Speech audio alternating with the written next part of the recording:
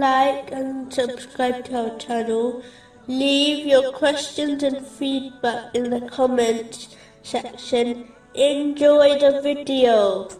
Moving on to chapter 9, verse 82. So let them laugh a little, and then weep much as recompense for what they used to earn.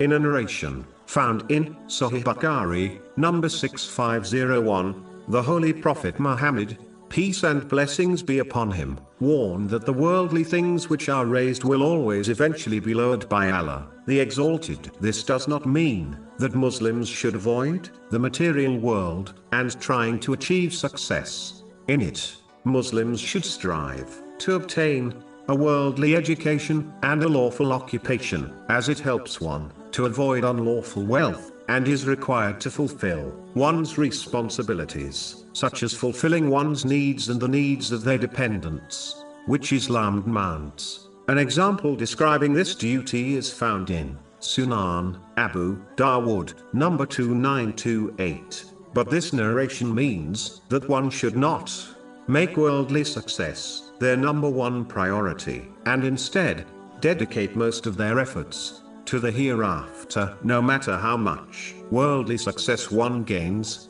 eventually it will fade away. This fading will occur either when one is alive, or their success will part from them when they pass away, which is indicated in a narration found in Jami Tirmizi, number 2379. Countless people have built empires and achieved worldly success, yet all of them faded away. How many people have had their name plastered across skyscrapers, yet, after a short while, their name was removed, and they are forgotten? This narration does not mean that a person will not be given success after facing trouble. Muslims should strive to achieve success in the world and not give up when they face setbacks. The key is to prioritize the success of the hereafter over the world by using the blessings and success of the material world to achieve the success